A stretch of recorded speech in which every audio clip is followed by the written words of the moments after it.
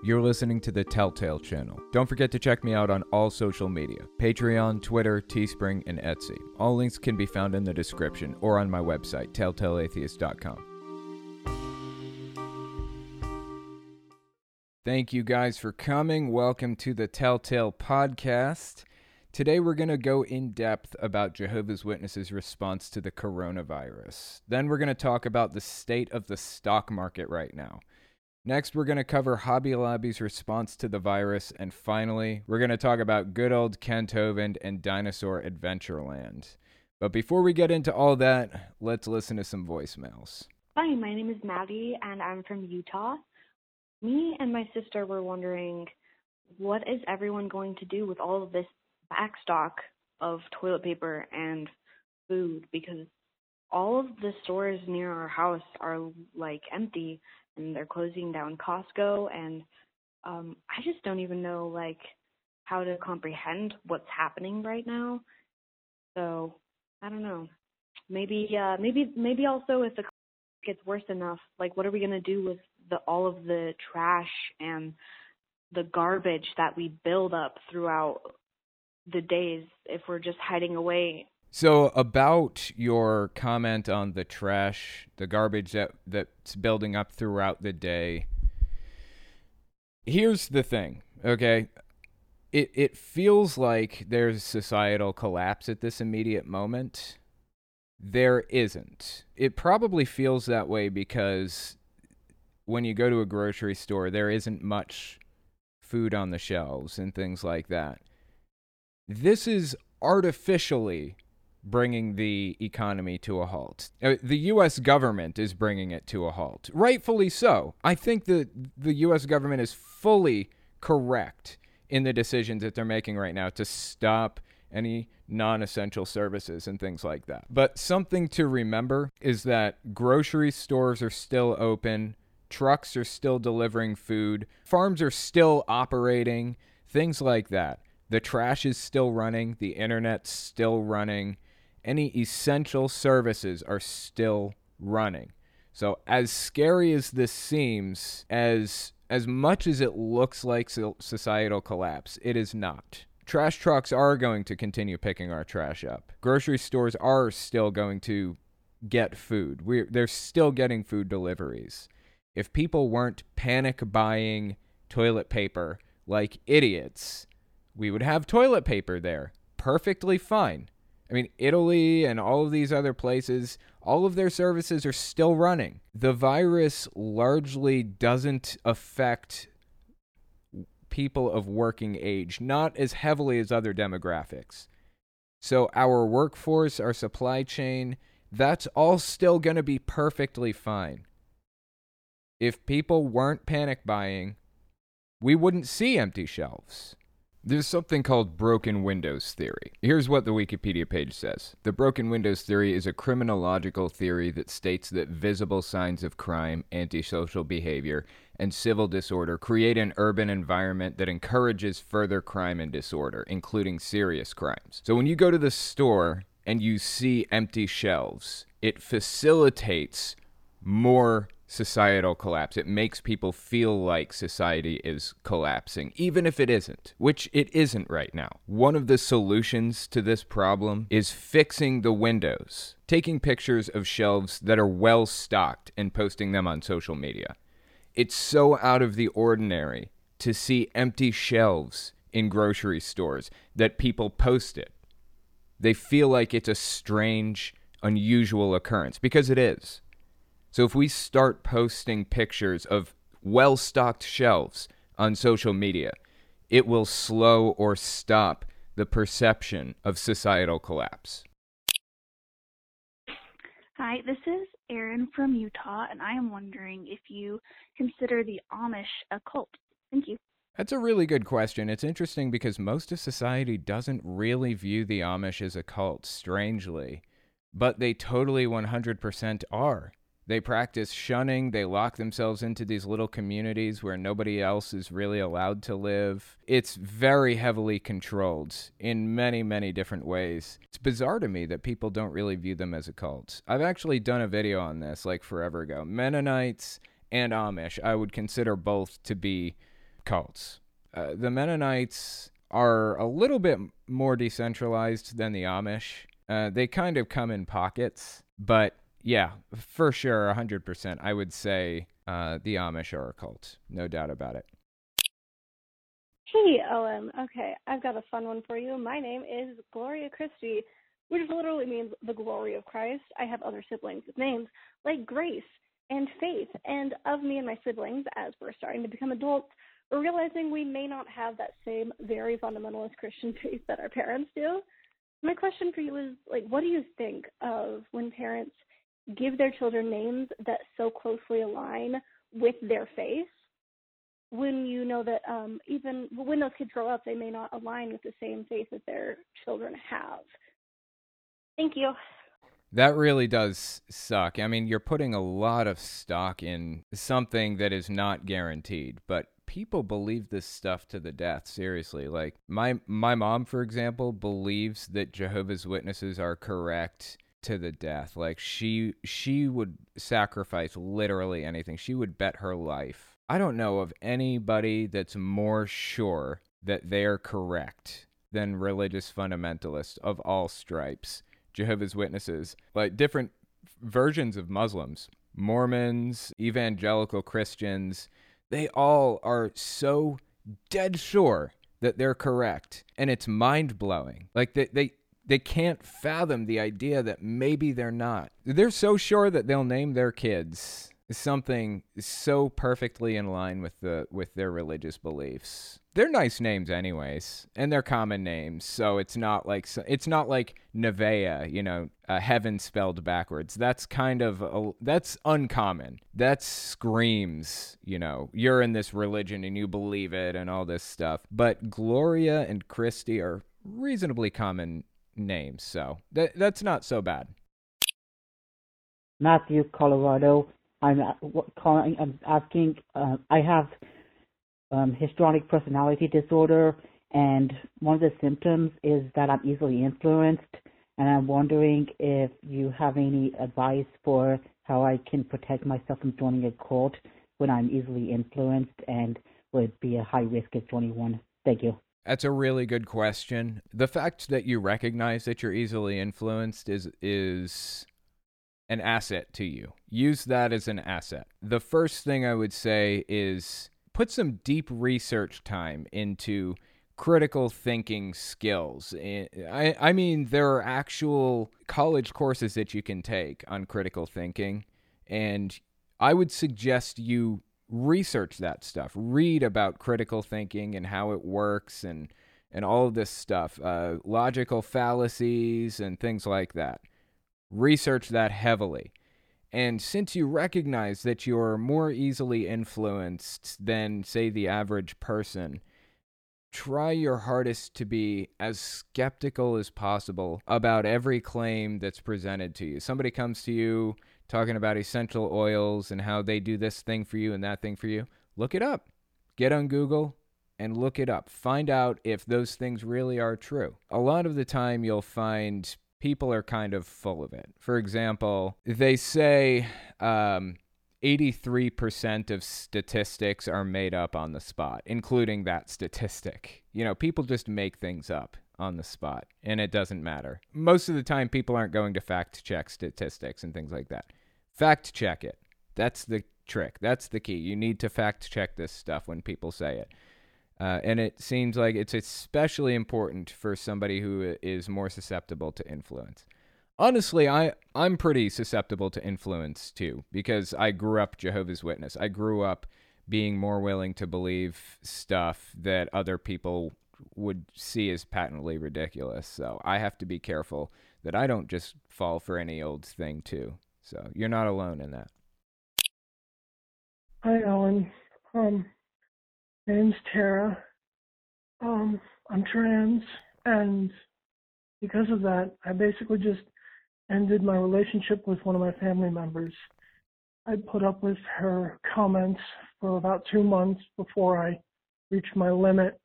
She didn't want to help me get to doctor's appointments because she knew that I was going to get help with being trans. And I wanted something good to come out of this, so I was hoping to get your thoughts on how long people should put up with family members making comments about being LGBT or leaving their religion, joining a different religion, becoming atheists, etc.? That's a good question, an extremely good question. I really appreciate you calling in with that.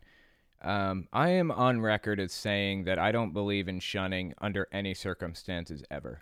So at what point is it acceptable for you to basically shun a family member? Or is there a point at which that's acceptable? And the answer is, if they're making your life miserable, if they're giving you shit and just making you sick of being around them, you have no obligation to try to hold that relationship together. So if they're not helping you, like you said here, if you're putting up with comments from them and things like that, you don't need that. You don't need it. The tricky part is, if you were to ask my mom, for example, who is shunning me, who's shunning who? She would say, I'm shunning her. In reality, that's just not true at all. I am more than willing to have a relationship with her. Have been since day one. I want one, but she doesn't. And she can't deal with the fact that she ended the relationship. She sits there and talks about how depressed she is that she can't have a relationship with me. She says that I ended the relationship because I left Jehovah's organization. In reality, I just went off and lived my life, something that she didn't have to be a part of in any way. I didn't have to discuss any of this with her. That was not an obligation to being in a relationship with me.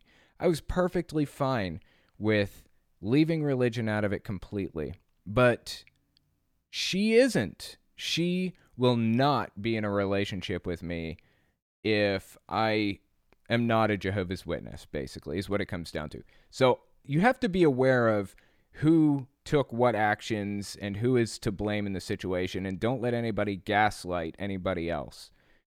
If they're making your life miserable, they are de facto ending the relationship. So I think you're perfectly within your rights to not put up with bullshit like that. So I'm glad that you are taking a step forward, and hopefully at some point in the future, maybe, I don't know what your relationship is with this person, but who knows, maybe they change their mind at some point and they open up and they realize they were wrong, and maybe you can reestablish communication. Who knows? Time will tell. Well, let's just give this a read and see what it has to say. This is by Hemant Mehta on the Friendly Atheist blog, written March 20th. It says, in case you're wondering how some religions are coping with the outbreak, just look at the Jehovah's Witnesses to see how absurd reactions can get. In a recent video featuring governing body member Stephen Lett, he absolutely delights in the disease because he sees it as a signal that Armageddon is imminent. Hallelujah. So here is a quote from the video. So the events unfolding around us are making clear more than ever that we're living in the final part of the last days. Undoubtedly, the final part of the last days. Shortly before the last day of the last days. That is a tongue twister. I said this in my video that released earlier today on my main channel. That is a tongue twister. I'm not really sure what kind of a weird theology they have set up here. It's really, really bizarre. Anyway, if that makes sense to you, then congratulations. Being blissfully ignorant in the wake of a global disaster must be nice. Yeah, that's really strange. But it doesn't end here. Actually, this is another article on the Friendly Atheist blog about this situation. Jehovah's Witnesses leader on the virus. Cheer up, it's gonna get worse. This was written on March 22nd. Since many of you were shocked by a recent video showing a Jehovah's Witness leader apparently taking delight in the virus, here's another one. This time, 2 clips are spliced. In the first, we hear a man explaining how 6 Jehovah's Witnesses have already died from it. The second, featuring governing body member Anthony Morris on the 148th Gilead graduation in New York last week, shows him finding a silver lining in the pandemic. Morris, here's what Morris said. I was telling the branch class yesterday, it doesn't bother me. We've been waiting for this. I've been telling them for some time now. Cheer up. It's going to get worse. Yay, more people will die. To be clear, he's not responding to those 6 deaths, which were reported after his graduation comments, but he is responding to the pandemic itself. He's excited by it because he thinks it means the end is near. There are religious people who think chaos on earth signals eternal peace. Their delusions aren't helping us respond properly to the crisis. Yeah, well said. It's extremely disturbing that they're taking this position. When all of this started, Jehovah's Witnesses were kind of pretending that it wasn't happening. They were kind of ignoring the situation. It was a lot like how they reacted when, like, the Ebola crisis was happening, like, forever ago. They weren't really putting huge emphasis on it. And then all of a sudden, out of nowhere, they canceled the memorial. They canceled door-to-door service, like, door knocking. They canceled it. They canceled everything. They canceled their assemblies, their meetings, everything. It was really, really interesting to see them folding the way they did, just out of nowhere like that. And it's like, I think Sam Harris said this like forever ago. With some religious people, there is a silver lining behind every mushroom cloud. It's like they're excited for the destruction that's going to be happening. And it's really disturbing. And the even more disturbing bit about this whole thing is the fact that Jehovah's Witnesses were like set up for societal collapse in the first place. Like they have been for like decades. They've got these sleeper cells and everything all structured out and ready to split people up into these little groups for when, the government just comes after them and wants to take them out. It's really, really crazy. And it's fascinating in a lot of ways to see how they're reacting to all of this. But it's also extremely disturbing. So give us about 30 seconds. When we come back, we're going to talk about the stock market and the situation happening with it right now. So we'll be back in about 30 seconds. You're listening to the Telltale Channel. Don't forget to check me out on all social media: Patreon, Twitter, Teespring, and Etsy. All links can be found in the description or on my website, telltaleatheist.com.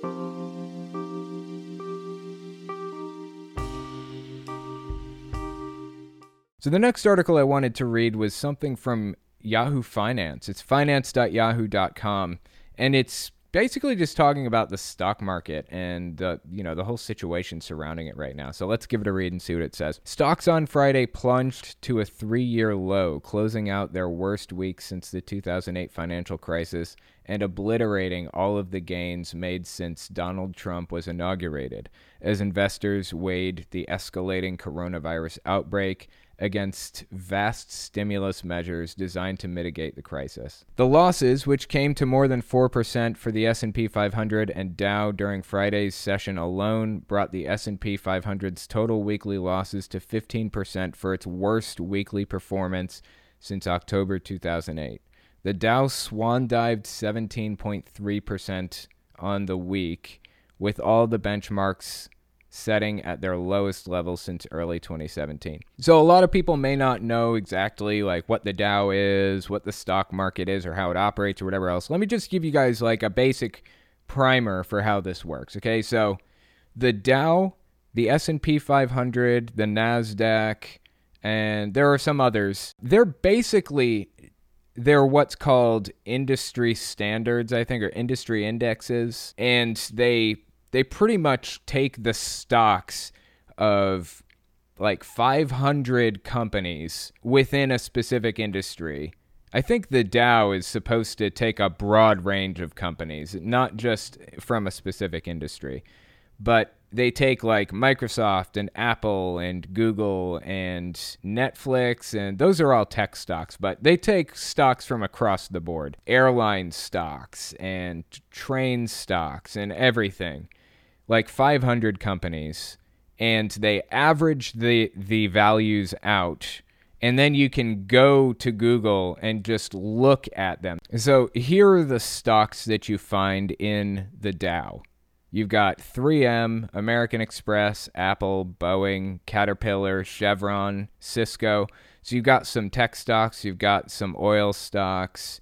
You've got Boeing, which is airplanes and things like that. It's also linked to the military. You got IBM, Home Depot, Goldman Sachs, banking stocks, General Electric, ExxonMobil, Dow DuPont, the Walt Disney Company. So it's a broad range of different companies across the spectrum. Walmart, Visa, Verizon, United Health, so on and so forth, right? So that's the Dow. And they basically take averages of every one of these companies' stock prices and they list them. You can see what the stock market is doing right now. This is the Dow Jones Industrial Average. So this is an average of all the companies that I listed just now.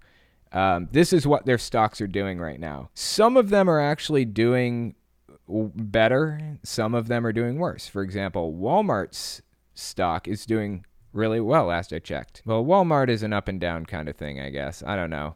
It's a very tumultuous time right now. This is like 1 month. This is 6 months. See, Walmart is up and down, and my guess is because people know that Walmart is going to be selling things like absolute crazy right now. Naturally, you would expect for Walmart to be worth a lot more money, right? They're bringing in a ton of revenue. They're getting a ton of customers. But then they realize that Walmart can't keep up with the demand at this moment. They're not getting enough product coming into their stores because of everything, because of all the panic buying and everything like that. So they see all these empty shelves on Walmart and they realize there's a lot of pessimism about Walmart and they're like, they can't handle it. So their stock starts to plummet. And then they see all these customers coming in and it shoots right back up and then it plummets. It shoots back up. See, when you see things like this with the Dow Jones, the industrial average, what you're seeing here is general pessimism in the market.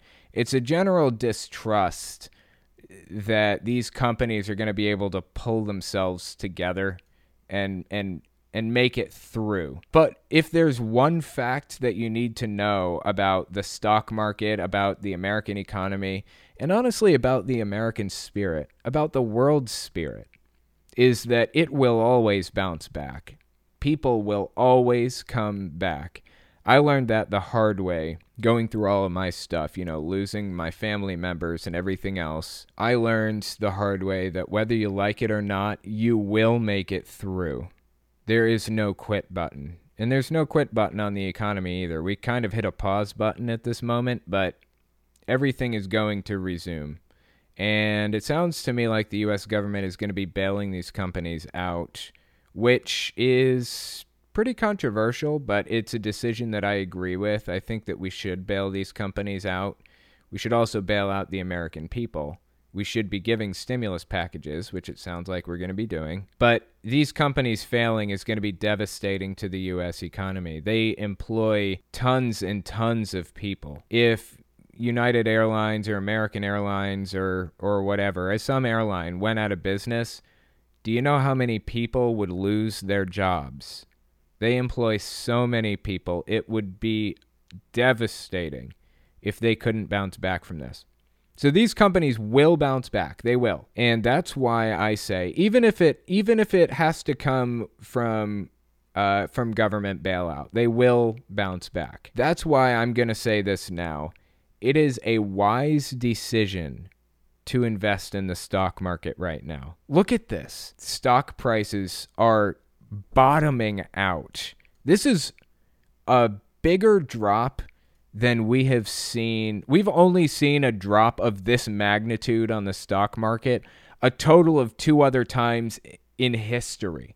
1987 was the worst drop to the stock market in all of U.S. history, and it was worse than the 1929 Black Tuesday stock market crash. It was worse than the thing that sent us into the Great Depression. The 1987 drop was. So this information may be updated. This is a fluid situation, but the last I checked, the stock market plummeted the worst ever in U.S. history in 1987. Second worst in U.S. history today, this month, and third worst in U.S. history in 1929, right before the Great Depression. That's my understanding of it. That's the most up-to-date information that I have. Like I said, the stock market is going to bounce back. Right now is a really good time to invest in a Roth IRA or something like that. Right now, I can't give you any specific stocks that you should invest in because I genuinely don't know. I can't tell you what companies are going to go out of business and which aren't, but everything is just dirt cheap right now because the stock market is crashing and there's just an insane amount of pessimism in it right now.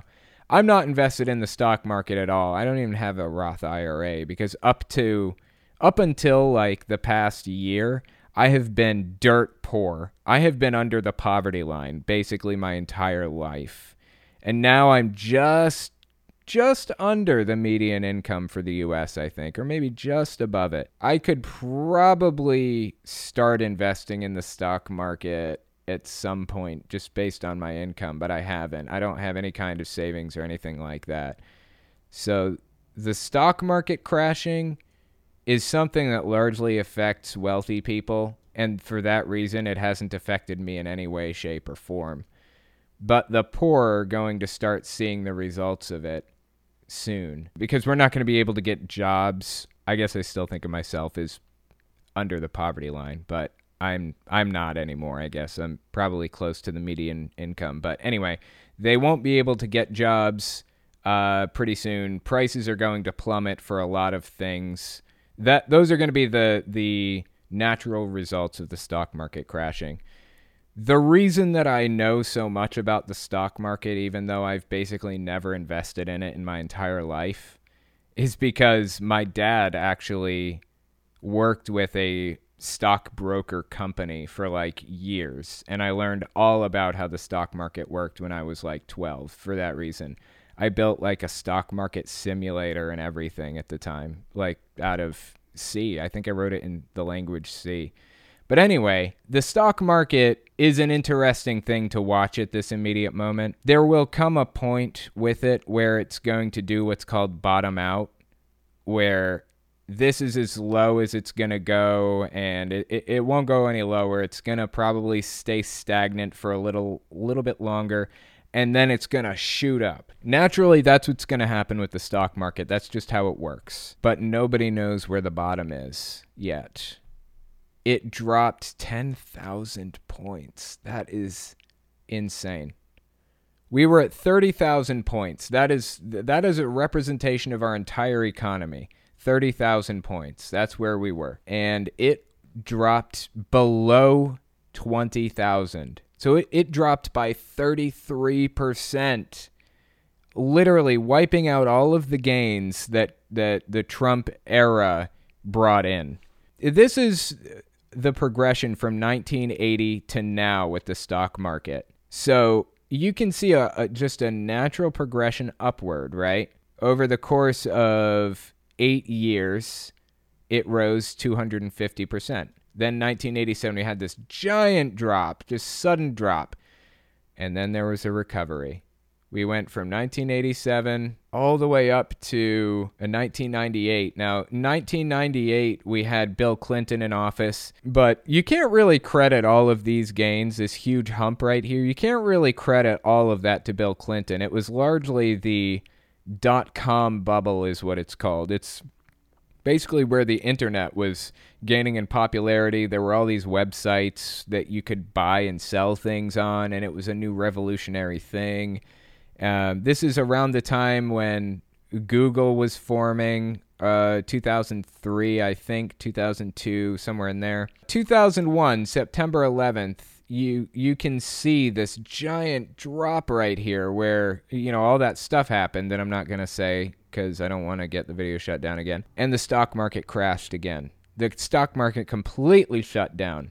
That killed all of the momentum from the .com bubble. But there was a little bit of a recovery through the years. And then the Iraq War, another fall. But slowly but surely from 2003 started to grow again. And then 2008, boom, just nuclear missile just ran right into the stock market, just destroyed it. Obama came into office January 20th, and he had this huge crisis to solve. So right here, March 6th is where it bottomed out. So it really started to fall about September 2008 is when it really started to dip. And it dipped until March 10th, give or take. So about 6 months of bottoming out and not improving at all. Then March 6th, all the way until Trump got elected, we had steady growth. There have been a few times during Trump's presidency where the stock market has kind of had its ups and downs because there was a general sentiment of pessimism. People didn't really trust him to do the job correctly, or various other different problems that inspired people to pull their investments out of the market or pull their retirement funds out of the market or whatever else. But generally speaking, the market has always kind of bounced back. There's a giant dip on Christmas Eve of 2018, I believe.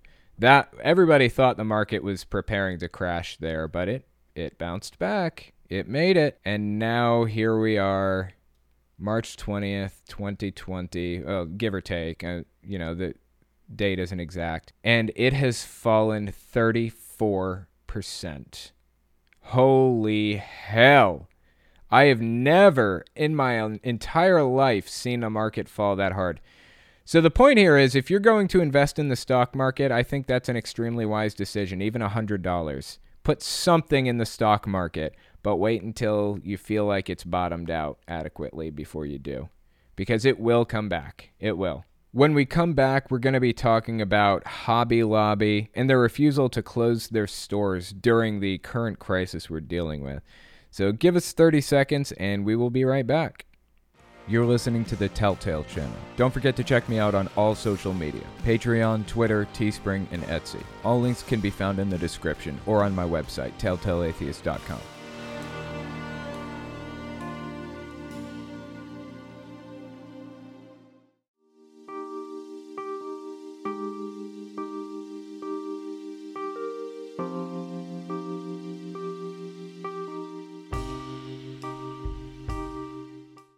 So the next article I wanted to take a look at, this one is by Hemant Mehta on the Friendly Atheist blog. It was written March 21st. The title is Christian-Owned Hobby Lobby Refuses to Close All Stores During Our Current Situation. I'm being really careful about the words I use here. While all other responsible people have put their life on hold, Hobby Lobby stores are still open in states that will allow it. The chain, owned by the evangelical Green family, is refusing to shut down no matter how much harm they could be creating for their employees and customers. Hobby Lobby is actually renowned for doing really stupid, messed up stuff, so it honestly doesn't surprise me. I'm actually kind of boycotting Hobby Lobby. I've never had a reason to go there anyways, but I'm not going to.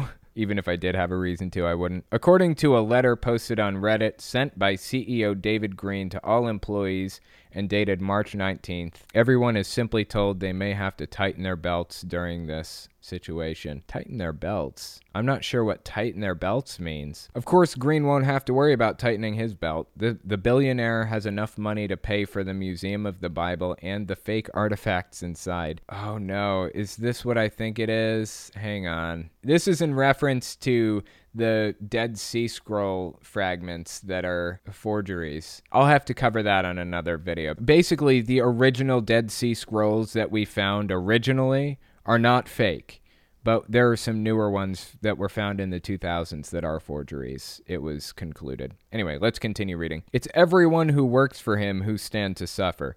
The letter also includes what I assume is meant to be inspiration in the form of a voice that his wife heard in her head. In my family, Barbara is the prayer warrior. Today, that title takes on such a different meaning than I ever imagined before, because we're at war with this latest virus. Trying to watch my words here. In our quiet prayer time this past week, the Lord put on Barbara's heart 3 profound words to remind us that he's in control. Guide, guard, and groom. Okay, getting a little weird here. We serve a God who will guide us through this storm, who will guard us as we travel to places never seen before, and who, as a result of this experience, will groom us to be better than we could have ever thought possible before now. I feel like the word groom is probably associated with things that he may not realize, or he wouldn't be using that word if he was aware of its connotations. Let's just continue reading here. Great. Everyone's going to be fine because Barbara had a goddamn dream. The only press release on the store's website regarding the outbreak offers nothing but simple information about how the store is coping with it. More frequent store cleanings. That's about it. Employees who show symptoms will be asked to self-quarantine at home, though there's no mention of people who carry it without showing symptoms, and no mention of whether employees will be on paid leave. Of course they won't be on paid leave. This is America. While the store may be closed in states where governors have mandated it, the chain appears to be open everywhere else, creating the possibility that dozens of people may be shopping there at once. Unlike grocery stores, it's hard to make the case that yarn and glitter are essential products in a time of crisis. Rather than being proactive and safe, they're being reactive and irresponsible. It's not surprising either. This is the same chain that refused to provide comprehensive health insurance for employees that might allow them to obtain birth control. Birth control! Come on, people. This is absolutely disgusting, man. They care about greed and God. They don't care about their employees, and they don't care about the communities their stores are located in. If it spreads because they're not taking proper precautions, at least they'll make a few more bucks in the process. Just disregard the lives that are destroyed by their decision. Hobby Lobby did not respond to a request for comment for this article, nor have they responded to anyone questioning their decision on Facebook. It is so extremely important that you self-quarantine, like the government is recommending and mandating in many cases now. Just look at what's happening to Italy right now. It's so extremely serious that you follow the recommendations. I know it's miserable. I know it's not pleasant. I know nobody is enjoying this. If you go outside and refuse to self-quarantine, people's deaths are on your hands. Seriously, take this very seriously. It's really disappointing to see that Hobby Lobby is doing this, but it's something that I've noticed about this whole situation is the people who are refusing to follow the government's recommendations and orders in some cases all happen to be evangelical extremist Christians of various stripes. I do find it interesting, though, that Jehovah's Witnesses are following the recommendations very, very closely. I find that fascinating. And I'm going to be even more interested when nothing comes of it. This just ends, and Jehovah's Witnesses are just, like, left standing there like, okay, well, I guess the end isn't here. This will end eventually. Whether it ends with 99% of the world catching it or 20% of the world catching it is up to us. But one way or another, it will come to an end eventually. One way or another, things will continue moving. It'll all get back on track eventually. And when that happens, I will be interested to see Jehovah's Witnesses' reaction to it. I don't usually like harassing people. In fact, I don't stand for that at all. I'm just going to leave people alone generally. But I would love to ask a Jehovah's Witness, why don't we make a prediction? Give me a prediction here. Tell me what you think is going to happen, and tell me your percentage of how sure you are this is what's going to happen.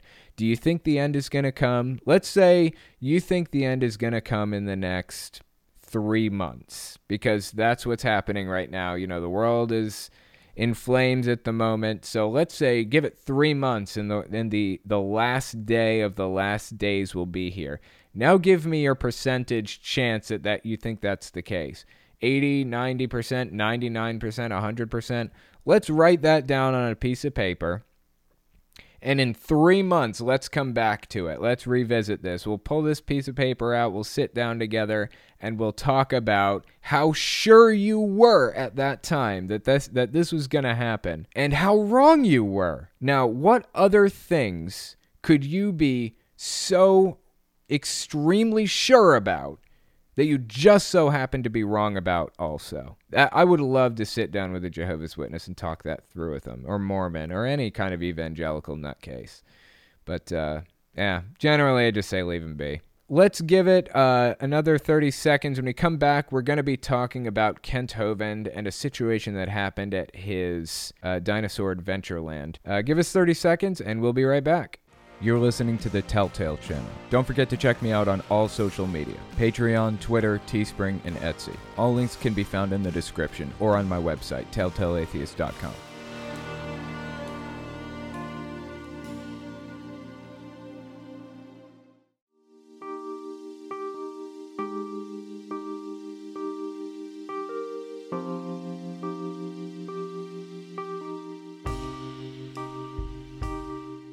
The next article I wanted to take a look at is entitled, "Yes, a boy drowned at my park, but his siblings had a blast here." This is what creationist Kent Hovind said famously recently.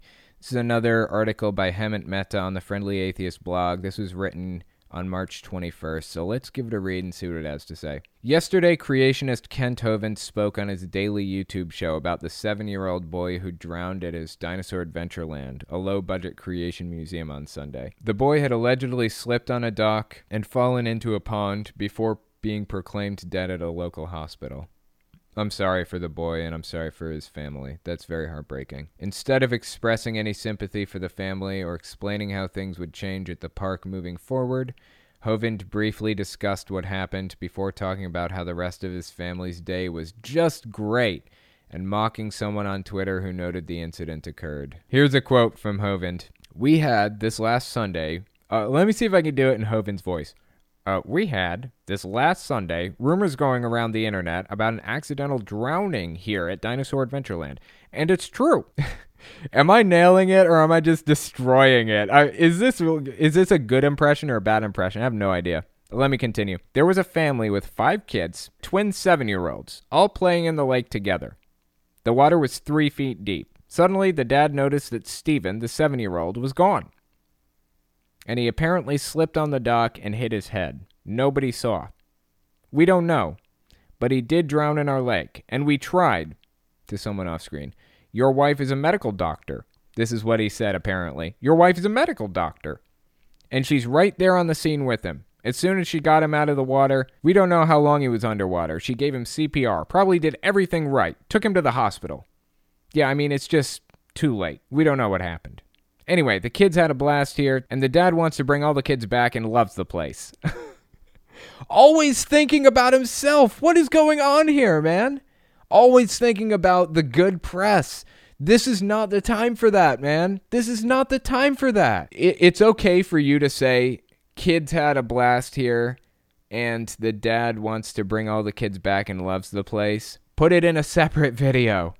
Put it in a completely separated from the rest of the message. That should not be put together. And then he mocked the guy from Twitter before criticizing him for making the family feel bad their boy drowned.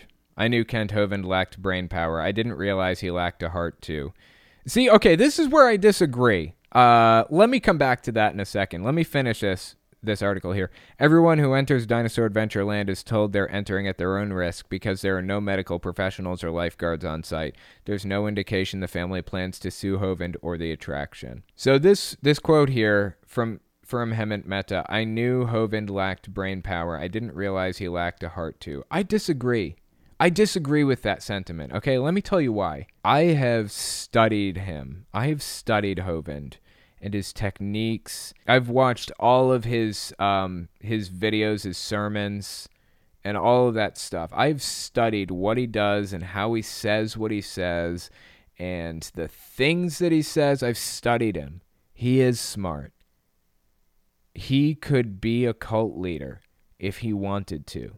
It's extremely disturbing the way he acts, the way the charisma, the way he talks, the way he kind of works his belief system into your life and comes up with explanations and excuses for everything. It's like he was so influential through the 2000s. He formed out a lot of the ideology of young earth creationism. people grew up watching this guy and listening to this guy and learning from him. I think he's extremely smart to a disturbing degree. And I honestly think that he knows what he's saying is a lie. And he says it anyways and comes up with explanations for things anyways. I don't really have anything to back that up exactly. It's just a hunch. I just think he knows that he's lying. But I suspect that he's locked himself into this young earth creationism thing because he feels like he needs it to be true for one reason or another. Maybe he lost somebody in his life. He faced some kind of tragedy where he needs this to be true, or his whole life is a lie. It's like the sunk costs fallacy. You know, my mom is a Jehovah's Witness, and she will never leave the religion because everything that she gave up and all of the fucked up things that she did for that religion, if she walked away from the religion now, or if she accepted that it was fake, she would realize what a horrible person she is for doing all that stuff for a lie. And I think it's probably the same for Kent Hovind. I think deep down he may know that what he's saying is a lie. Because he's had evolution explained to him like 16 billion times, you know? And he keeps coming up with the same bullshit explanations every single time. Keeps coming up with the same stuff. Like, he keeps presenting the question, if evolution's real, if we came from monkeys, and why are there still monkeys? You can't ask that in a serious, honest way anymore, right, Kent? Because that's been explained to you, like, a lot, by a lot of intelligent people. It's like asking, if French and English both came from Latin, then why is there still French? It's like they have a common ancestor, the two languages. We didn't come from monkeys. Monkeys and humans came from a common ancestor. Like, this has been explained to you. You must know this. Why are you continuing to push this stuff out? It doesn't make any sense. But I honestly think Kent Hovind is disturbingly smart. And I also agree with Hemant Mehta here. He didn't realize he lacked a heart. I realized that after watching his content so much and thinking about the things that he says in such depth, I realized he didn't have a heart a long time ago. He's very charismatic to a disturbing degree, but yeah, he is very smart. Tell you what, that's where we're going to end it for the night. Again, thanks for coming and giving this a listen, and I will talk to you next week. If you like what I do and you want to make sure I can continue to do it, you can support me in a few ways. First, you can support me on Patreon. That's probably the best way. But if you want to get something back for your support, you can check out my Teespring. I sell all kinds of shirts and stickers and stuff on there. Second, you can support me by checking out my Etsy store. I sell 3D printed stands for every system, from the original Nintendo to the Xbox One. And finally, if you want to support me in other ways, you can check me out on my other channels. I have the podcast channel, which is where I talk about whatever's on my mind. Politics, social issues, whatever. You can also find it everywhere podcasts can be found. Or you can check out the videos on my main channel where I focus on destructive cults. As it is with most channels these days, I rely on the support of viewers like you to keep my channel alive, so sharing my work is extremely helpful. Anyways, check me out in all those places if you haven't already. Thanks for listening, guys.